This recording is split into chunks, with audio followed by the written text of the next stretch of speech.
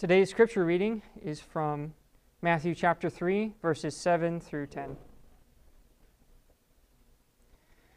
But when he saw many of the Pharisees and Sadducees coming to his baptism, he said to them, "You brood of vipers, who warned you to flee from the wrath to come? Bear fruit in keeping with repentance, and do not presume to say to yourselves, 'We have Abraham as our father.' For I tell you, God is able from these stones to raise up children for Abraham. Even now the axe is laid to the root of the trees. Every tree, therefore, that does not bear good fruit is cut down and thrown into the fire." Well, it truly is good to be with the people of God this morning. I've been excited about this morning all week. We get to celebrate the Lord's Supper together for the first time as a new congregation. God truly is good, gracious, and merciful. On top of that, I get to preach from the Word of God on a passage that I hope just might help us understand the whole mood and the thrust of Matthew's Gospel, to be able to better understand the message of John the Baptist and Jesus after him just a little better, to help us step back for a moment and see the big picture that gave rise to the intensity and the immediacy of the need to repent at the coming of the kingdom of heaven. John the Baptizer carried the most important message that God had ever given to a man to this point. He came to earth in the spirit and the power of Elijah. He declared that the kingdom of heaven was at hand, that God was coming to His people. John proclaimed a very difficult, devastating even, message for the nation of Israel. This nation had been taught that they had God's favor, that they were guaranteed God's favor because of their connection to Abraham. They had been taught that their good works, according to the traditions and the teachings of the religious leaders of the day, were something solid on which they could stand. They believed that they stood in the tradition of the patriarchs, that they, along with the patriarchs, were waiting the long-expected salvation of God. But what they heard at the arrival of the kingdom of heaven was quite different. John told them that they needed to repent, repent of their sins and the rejection of God's commandments. His words pulled the rug right out from underneath their feet. They were not, in fact, righteous. They were not, in fact, secure in the favor of God. And they were not soon to receive salvation from their enemies. That is, if they remained as they were, they would find themselves utterly destroyed by the righteous fury of God that was following close behind the arrival of the kingdom of heaven. John served the purpose of securing a remnant out of the nation of Israel for Jesus. He served the purpose of securing a faithful remnant who would not follow their leaders in rejecting their Messiah. A faithful remnant who would repent of their own righteousness, of their religion.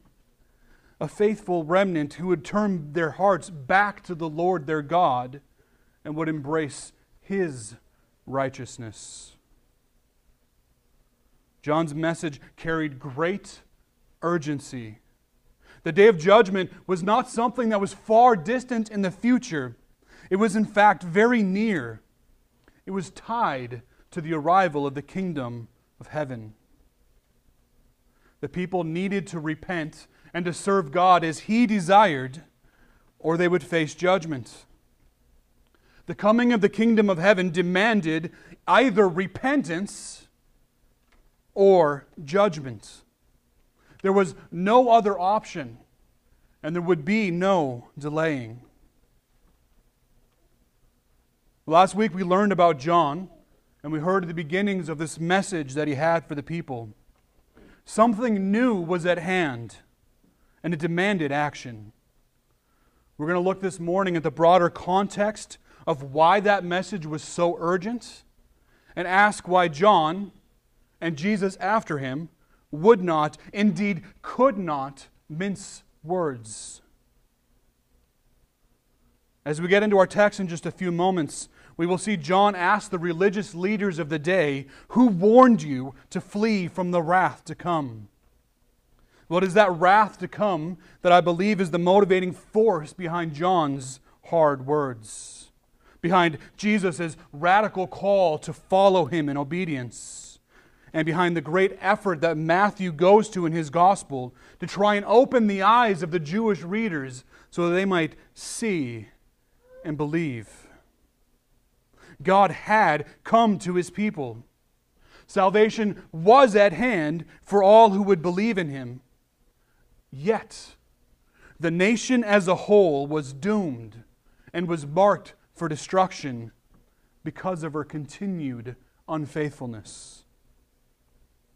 We need to remember that as Matthew wrote this gospel, the rejection of the Messiah by the nation of Israel was already something that was in the past. It was already something that had taken place. The promises of destruction were already made by the Messiah. Remember, the leaders of the people had already accepted the blood of Jesus Christ, the Son of God, to be upon their heads and to be upon the heads of their children. All those things had already taken place as Matthew is writing this gospel. There was no doubt that judgment was on its way as Matthew wrote these words and recounted the message of John and later on Jesus. The only question was at this time was how many would repent and be saved before it was too late.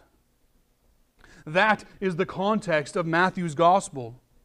That is the calling that was given to John, to preach repentance of sin so that some might be ready to welcome the Messiah, so that some might be willing and able to receive him, to believe on him, to be saved. That some might be able to find salvation rather than destruction at the coming of the kingdom of heaven.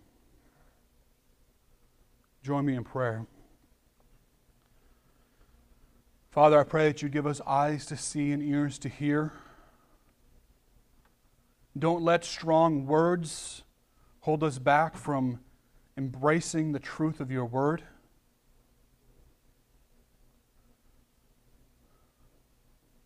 Father, give us an increased faith, an increased sense of urgency, both for us to depend wholly and completely on Christ, and for us to be a light of the gospel to call others to believe.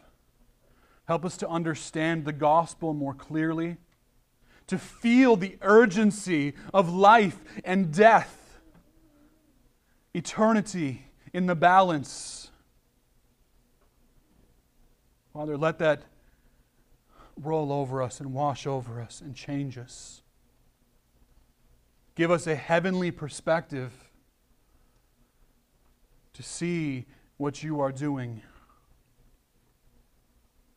and to love our fellow man enough to call them to repentance. Father, first beginning with us, reveal the sin in our hearts. Don't let us hold on to anything that would keep us from Christ.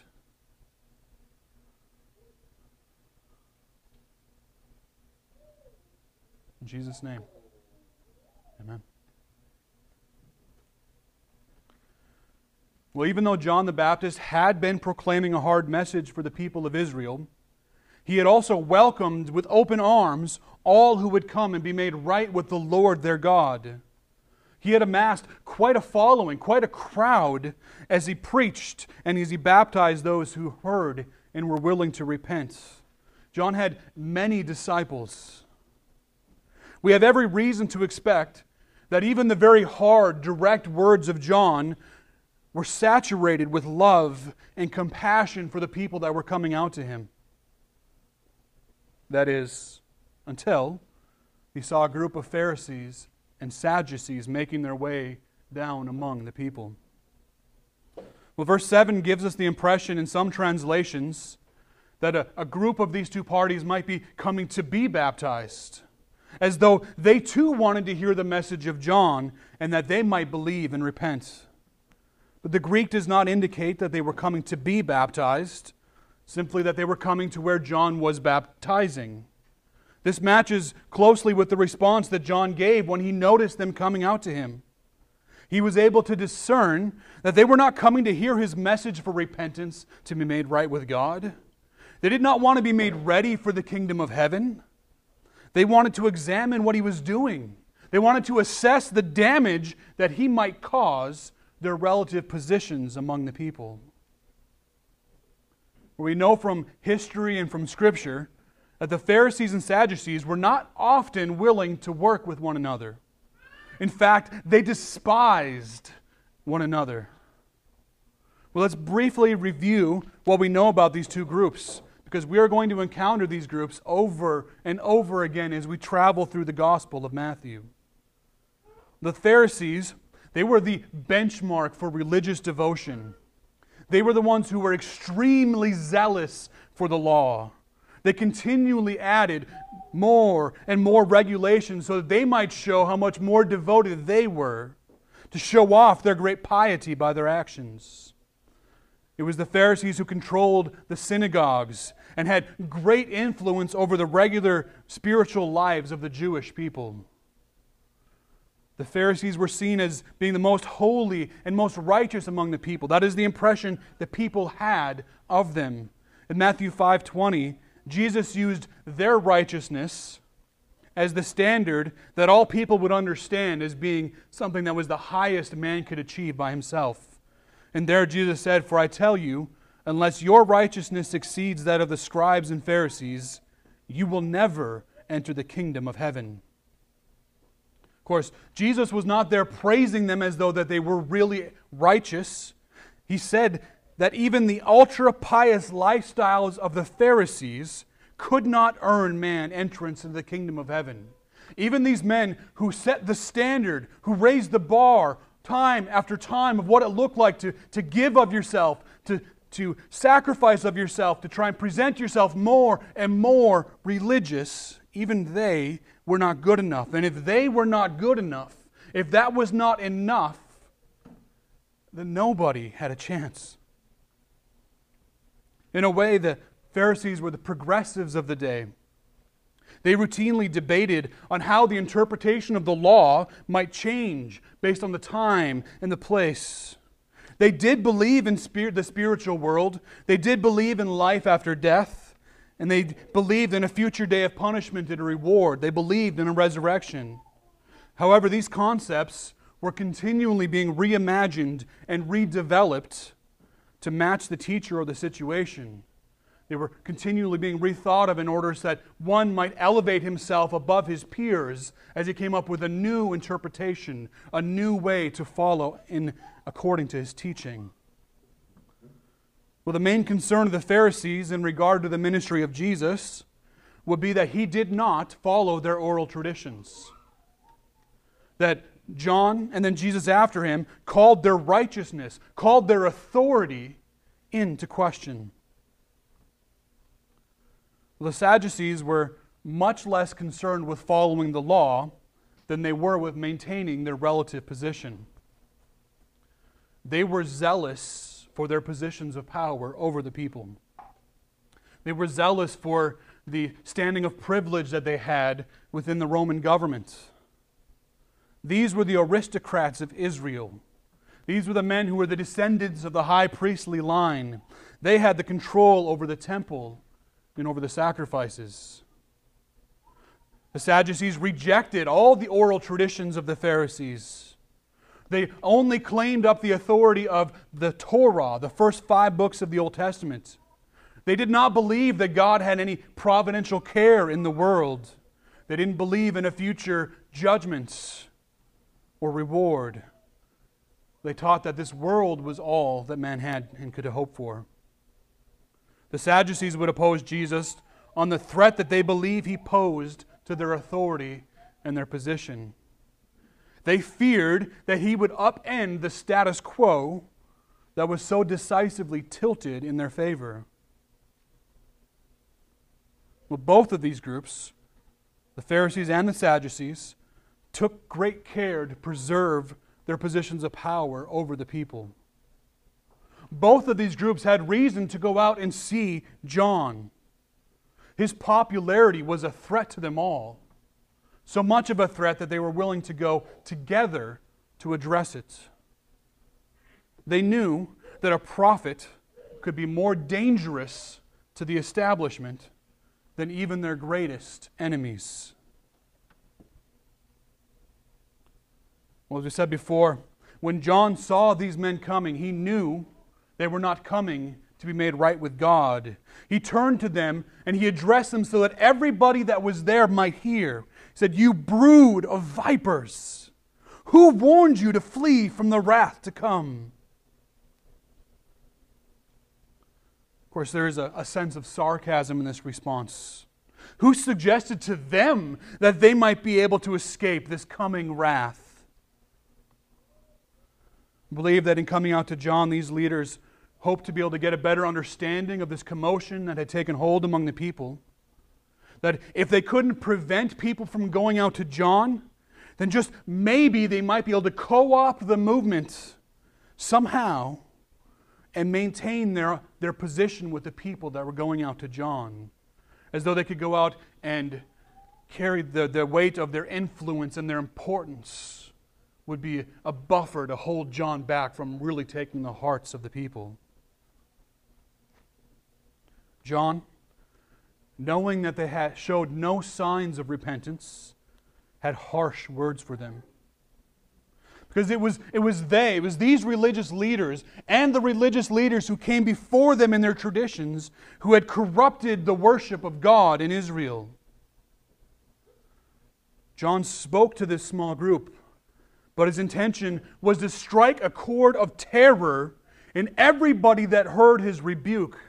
The rebuke was for them, but it was also for everyone else to hear, to be warned, to fear. John called them a brood of vipers. He had no doubt seen many vipers in his days in the wilderness. He knew how they would scurry away, how they would slither to find holes for safety at the approaching heat of a wildfire. He knew that these hypocrites might somehow sense the coming flame of the wrath of God. And rather than give them any room to feel secure or to give them any hole in which to hide, he looked in the darkness of their hearts and he pronounced judgments upon them.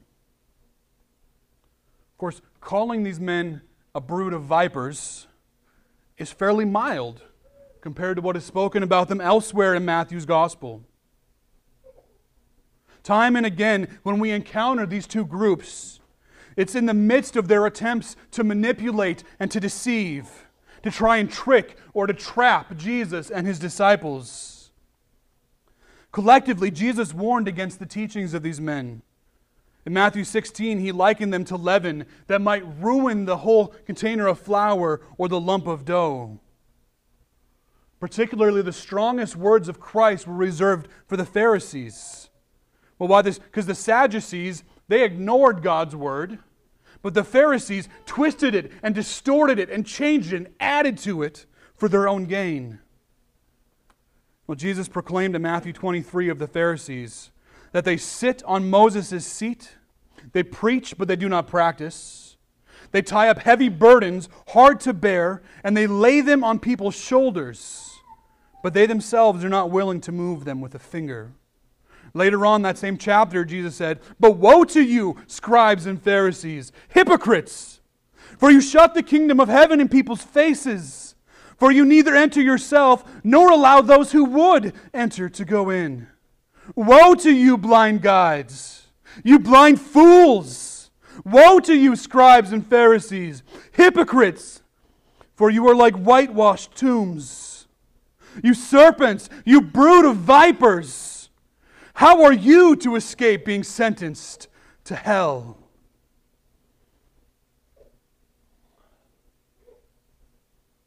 Well, strong, in the Old Testament prophetic tradition, John the Baptist knew that the day of the Lord pointed much more to darkness and chaos and destruction than to light for those who were not in a right relationship with God. The arrival of the kingdom of heaven, the arrival of the Son of God on this earth, would be both the best of days and the worst of days. For those who would believe, for those who would repent of their own righteousness, to accept the righteousness of God, to be made right with God, for those, it would be the best of days. That they would, at the arrival of the Son, they would receive a salvation from God that they could never hope to imagine achieving on their own. But for those who believed they already possessed all they needed to stand before God, the arrival of Jesus would be the pronouncement of doom and destruction. John, indwelled by the Holy Spirit, was able to look ahead to see the judgment that was on its way. John understood the state of religion in Israel. He knew that this nation would be destroyed on account of it. He preached with a sense of immediacy because he knew it was so close at hand. He knew it wasn't long, far off. It was close. It was near. Wrath, judgment, destruction was coming. Matthew recounts his message and the message of Jesus to instill that sense of immediacy to his readers. Because by the time Matthew is writing this, that destruction, that doom, that judgment is oh so close. And we look back on history with the knowledge of how that destruction fell on the nation of Israel. We can account in history, some 40 years after this teaching of John the Baptist and Jesus, and we can see that that nation, that city, the temple was destroyed, scattered, and great was the terror. This is the context that I want us to carry with us as we continue our study through Matthew's Gospel. Just as Jesus promised in Matthew 23:36 and 24:34, that generation that He would speak to would not pass away before God's judgment was brought on the nation for their breaking of the covenant with their God and for their murder of the Son of God. The first of those passages points to the promised result of the sins of the scribes and the Pharisees pronounced against them after that long series of woes I read just a moment earlier. Matthew 23:33 through 36 says, "You serpents, you brood of vipers, how are you to escape being sentenced to hell? Therefore I send you prophets and wise men and scribes, some of whom you will kill and crucify, some of whom you will flog in your synagogues and persecute from town to town, so that on you may come all the righteous blood shed on earth. From the blood of righteous Abel to the blood of Zechariah the son of Barachiah, whom you murdered between the sanctuary and the altar. Truly I say to you, all these things will come upon this generation." The second passage in Matthew 24:34 is in the context of Jesus giving warnings and signs for the people to look out for the end of the age and for the coming of the Son of Man in great glory and power. He says this generation would not pass away until these things took place. Well, we will have a much fuller discussion of that passage, a fuller discussion of all these things later on when we get there. We've got a long way to go yet in Matthew. But it is clear that in AD 70, Jesus did come in power and great glory. And He destroyed Jerusalem and the temple and cut off the nation of Israel. That the wrath of God was poured out upon the nation who had abandoned and rejected her God.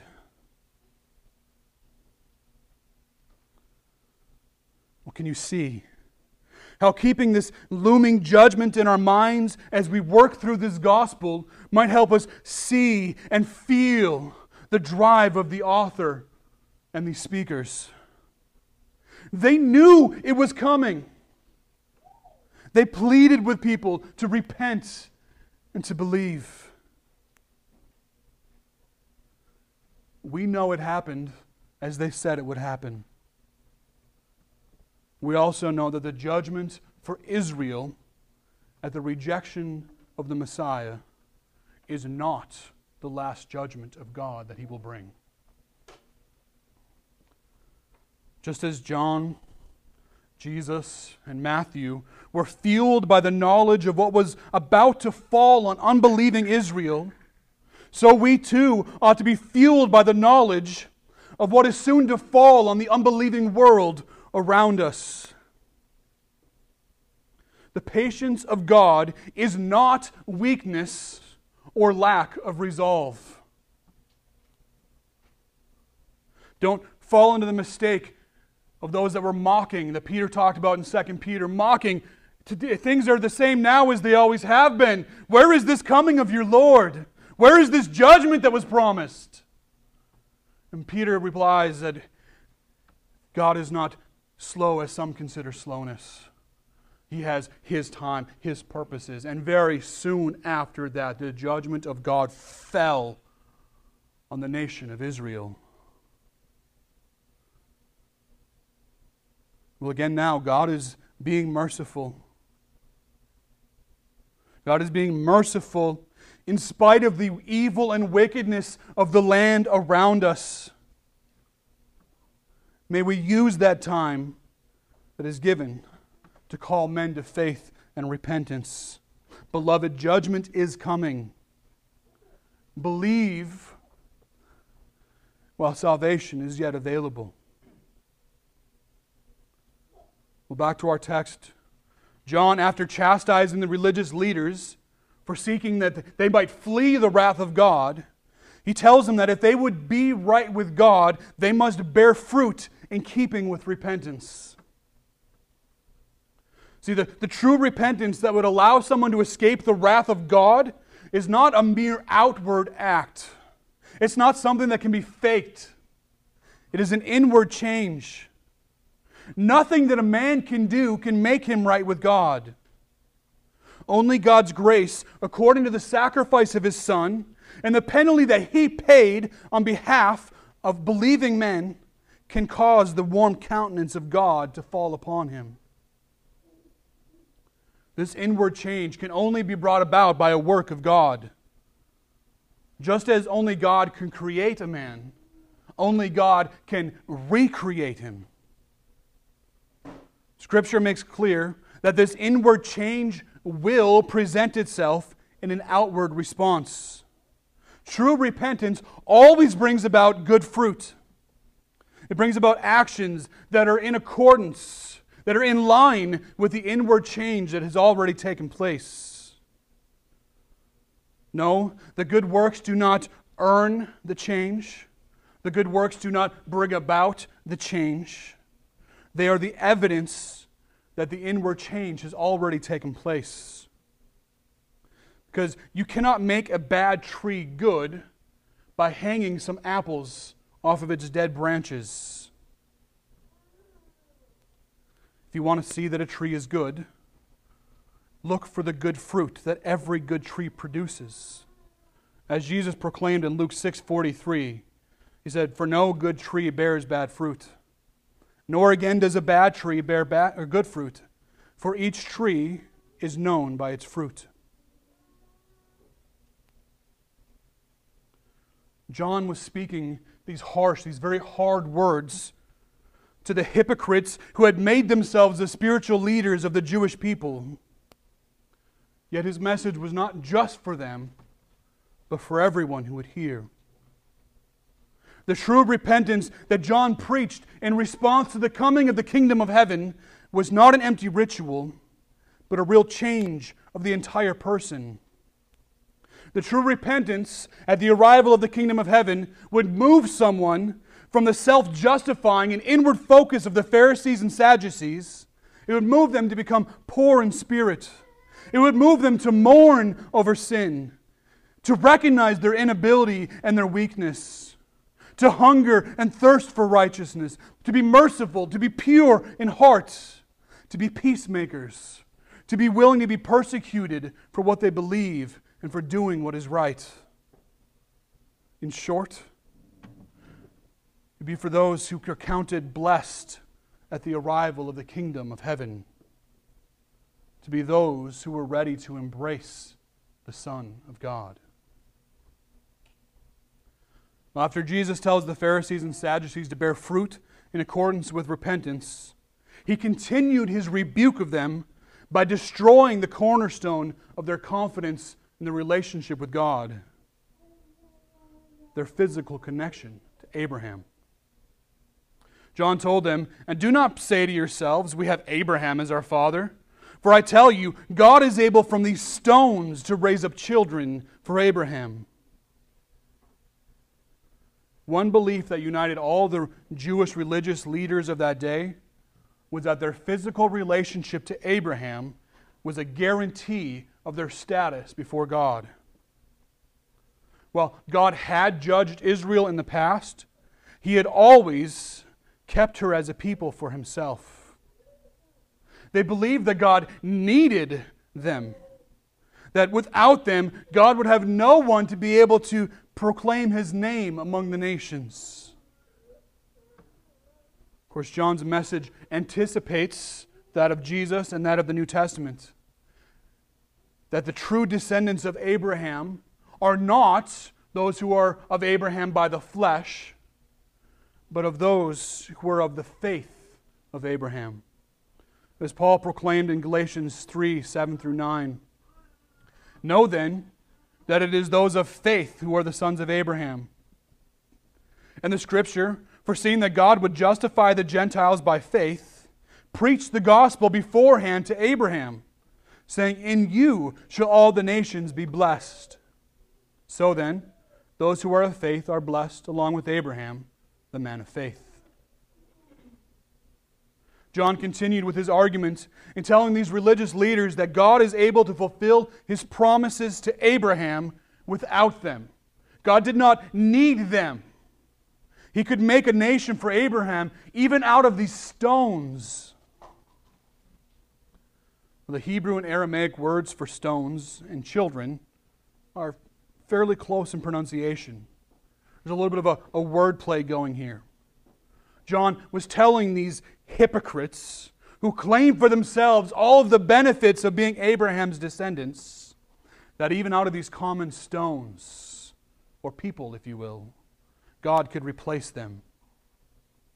The Gentiles, who were looked down as dogs by the Jews, would be raised up to be given to Abraham as his descendants, according to the faith of Abraham. The foundation of the confidence of the Pharisees and Sadducees was torn down. It should be of no surprise to us how they respond throughout the rest of the gospel. Well, in John we see that to preach the kingdom of heaven is to preach that any tree, regardless of its roots, that does not bring forth good fruit will be destroyed. That a tree that does not produce fruit has no purpose other than to be burned as fuel in the fire. Well, the chopping down of a tree was an Old Testament metaphor that God used for the judging of the pagan nations. The Israelites were familiar with this kind of pronouncement of judgment, though they never would have imagined that judgment would have been applied to them. The people knew that the day of the Lord would be a dark day for the enemies of God. But now, they were being told that in following these hypocritical Pharisees and Sadducees, that they had become enemies of God. Their destruction would come swiftly unless their lives produced the fruit of repentance. John said that the axe was already at the roots of the tree. There was no delaying. There was no discussion. There was no suing for terms. Either they must repent and be reconciled to God, or they would be thrown into the fire with the rest of the nation for the rejection of God's Messiah. If we remember, mentioned earlier, Nebuchadnezzar and his time of being humbled. Partly the way the Scripture talked about that beforehand to promise what was going to happen was that his tree would be cut down, but the stump would be left. The stump was left for Nebuchadnezzar in that vision in order to signify that the judgment on him was not permanent. He would be restored after he had come to the knowledge of who God was and who ruled over heaven and earth. But John, when he's talking to these hypocrites here in our passage, does not tell them that the stump would remain. It is not simply that the tree would be cut down. Their tree would be cut down at the roots. When the roots of a tree are removed, there can be no future growth. When a tree produces no fruit, it's because it's a bad tree. A good tree can be pruned, can be fed to increase the fruit it produces. But a bad tree must be completely removed, lest it spread its disease to the trees around it. The axe at the root of the tree signifies the ultimate finality of the destruction that was soon at hand. God had been extremely patient and long-suffering with the nation of Israel. Time and again, Israel had neglected the Word of God. Time and again, they had turned to idols. Time and again, they had placed their faith and their trust in the pagan nations around them rather than the Lord their God who redeemed them out of slavery. The coming of the kingdom of heaven meant that ethnic Israel would no longer be able to test the patience of God. That He would finally cut them down at the root and throw them into the fire. Well, just as an aside here quickly, that doesn't mean that it was impossible for individuals or even large groups of ethnic Israel to repent and come to faith in Christ after this judgment. Day by day, individual physical descendants of Abraham do come to recognize Jesus as the Messiah and are saved. We hope, we pray that one day there will be great revivals among ethnic Israel, that they would be awakened to who Christ is and repent of their idolatry and believe. But what this does mean is that the dead and empty religion of that day is gone. It has been done away with. It will never again stand as pleasing and acceptable to God. God does not belong to one nation. He calls men of every nation, every tongue, every tribe to believe in His Son, to become His children, to become heirs of the kingdom of heaven. As John preached, Israel would soon be cut off. Yet, if a wild branch could be grafted in, so could the natural branch.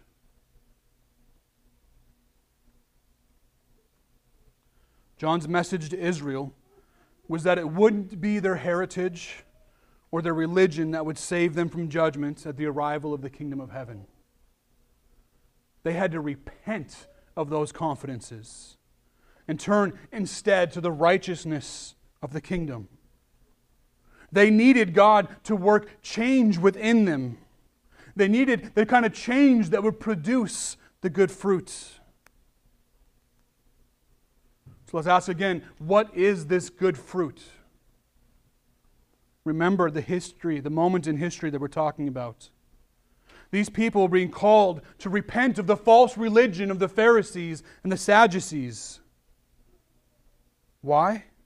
Because unless they turned from that false religion, they would join them in their rejection of the Messiah and perish.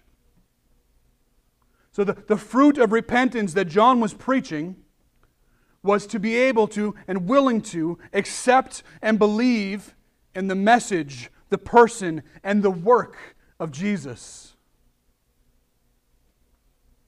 God had come to His people. The eternal Son of God had taken on flesh, and He was about to be revealed to His people as the long-awaited Messiah. Those who repented of their false religion were awakened to the reality of their bankruptcy before God. They were ready to hear the radical call to follow Jesus. The soil of their hearts was tilled and free from weeds. It was ready to receive the seed of the gospel that would produce much fruit. The message of John was clear. Every tree, therefore, that does not bear good fruit is cut down and thrown into the fire. Every tree that does not bear good fruit. There was no exceptions to be made for special circumstances. No one had any room to stand before the God of Israel when judgment fell. The Son of God would not be impressed with how well they followed the traditions and the commandments of the Pharisees. He would not be impressed by their demands based on their pure bloodlines. Brokenness He would heal. Arrogance He would crush. The nation was about to be cut off. The religion of the Pharisees and Sadducees was a dead, rotten, smoldering thing. The call rang out from John among the people, "Repent and be made ready for the arrival of your King. He has seen what you have become, and He will judge this nation." Beloved, if you look at the history of Israel, it is one of repeatedly hearing and not believing the warnings of judgment that were about to fall on them for their sin. The human condition is such that we will do whatever it takes to convince ourselves that the full weight of our failures could not possibly come down upon us. Even more frightening is our ability to move from an awareness of our shortcomings toward justifying ourselves. Ultimately, we can move all the way to where we stand proud of our sin. So much so that we will judge others who don't join us. And we will respond violently to any questioning of our actions or our beliefs. We see this pattern clearly played out in the Pharisees and Sadducees. We see this played out in the lives of many around us who, as Paul wrote in Romans 1, not only practice immorality, but demand that others practice and celebrate in it with them. Beloved, as much as we can look at Israel and see this pattern, as much as we can look at the world around us and see this pattern, we must not close our eyes to where we fall into the same sort of pattern. I can't say exactly how this might look in your life, or even for sure that this is something that you currently struggle with. But what I can say is that all too often I interact with professing Christians who have become very bold and proud about the things of which they ought to either hold very loosely or to be outright ashamed. The heart is deceitfully wicked. We fall into sinful mindsets and patterns. It happens. If we say we have no sin, we deceive ourselves, and the truth is not in us. This is why we so desperately need one another. This is why we need the church. We need other believers to care enough about us to call us on things when we are in sin, to point out when we are in something, a mindset or a behavior that is questionable, when we need to reconsider something in our lives. That isn't judgment. That is love. Don't believe that it's anything else. The thing that frightens me is that far too many professing Christians have adopted the response of the world rather than the response from Scripture when they face questions and rebuke. Far too many professing Christians prove by their actions that they care more about getting to live how they want to live than they care about pursuing and being holy. They are more concerned with people recognizing the virtue of their ideas and their actions than they are with actually being virtuous. They are more concerned with protecting their personal projection of reality than they are of being conformed to Christ. Truly, it is not hard for us to fall into this way of thinking. Our flesh is desperate to cling to any version of our own righteousness. Our flesh wants to demand that God approve us as we are. We don't want to have to conform or to change or to admit that we don't get to set the standard. Well, if that is the impulse of our flesh, and I believe it is, then our culture has built for us this perfect storm. Day after day, we are being inundated by the demand of the arrogant, the lustful, the greedy, and the perverse to celebrate with them for what they are, or what they want to be, or what they pretend to be. Our culture is consumed with the autonomy of the self. And that worldview is poisoning far too many Christians. Beloved, it is not mean or rude or judgmental for a brother or sister in Christ to question things that you say or you do. It is not arrogant to hold up the perfect standard of Scripture and ask a professing believer how their words or their actions measure up to it. It is not destructive or aggressive to call someone to repent when they are in sin. And it isn't denying someone's worth to warn them when they are headed down a dangerous path and that they need to change lest they fall to ruin. As followers of Christ, we ought not to hold so tightly to our actions and our way of thinking that we think ourselves beyond question.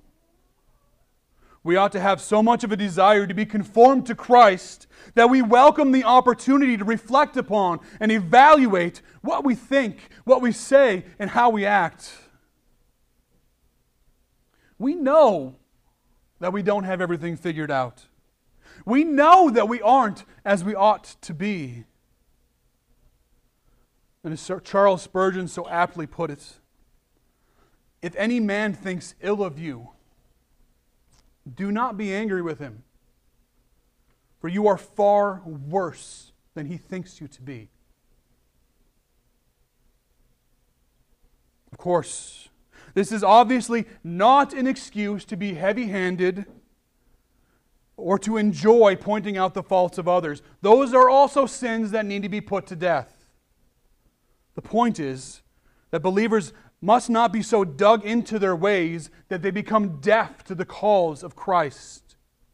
Be that through the prompting of the Spirit, be that through the text of Scripture, or be that through the accountability and care of the church. This is what happened to unbelieving Israel so long ago.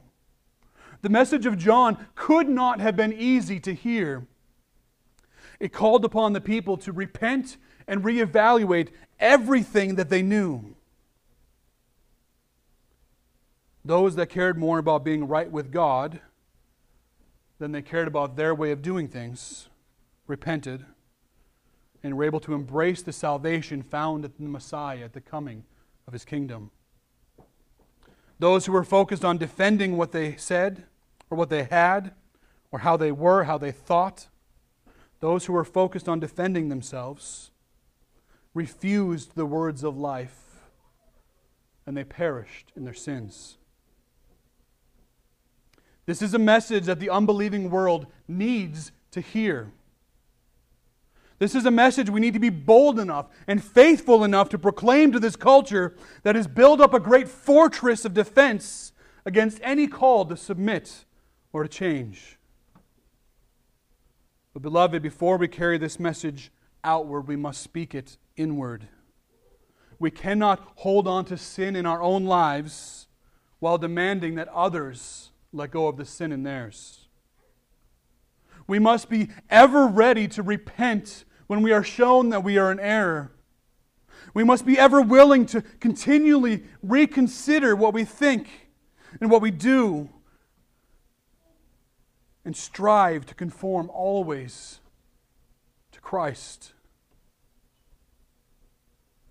Beloved, we cannot afford to follow the spirit of the age.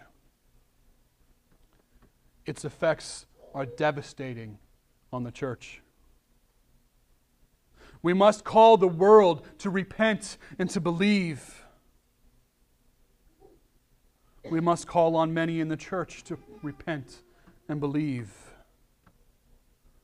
There is no time to waste. Judgment is really just around the corner. It will not be delayed, and none who remain in their sin will escape. May God break us of any hardness in our hearts. May He grant us true belief and true repentance. May He be pleased to send us out in the spirit and the power of John to call upon all men to repent and believe. And may we never forget about the wrath that is yet to come, and strive with all men that some might believe.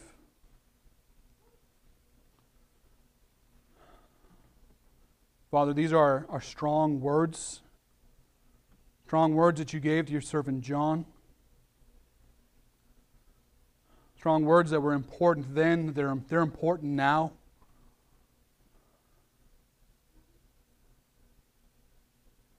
Father, break us of anything that wants to hold on to our own ideas of righteousness. Break us of any pride that demands that we be right and nobody else have anything to say to us. Father, conform us to Christ. And I pray that you would bring down heavy upon me anything that will make me more like Christ and pleasing to you. Whether that's to be comfortable or to be in want, to be lifted up or to broken down, Lord. Make me like Christ. Make this church like Christ. Build beneath our feet such a foundation that we cannot be shaken by this world. Pray these things in Christ's holy and righteous name. Amen.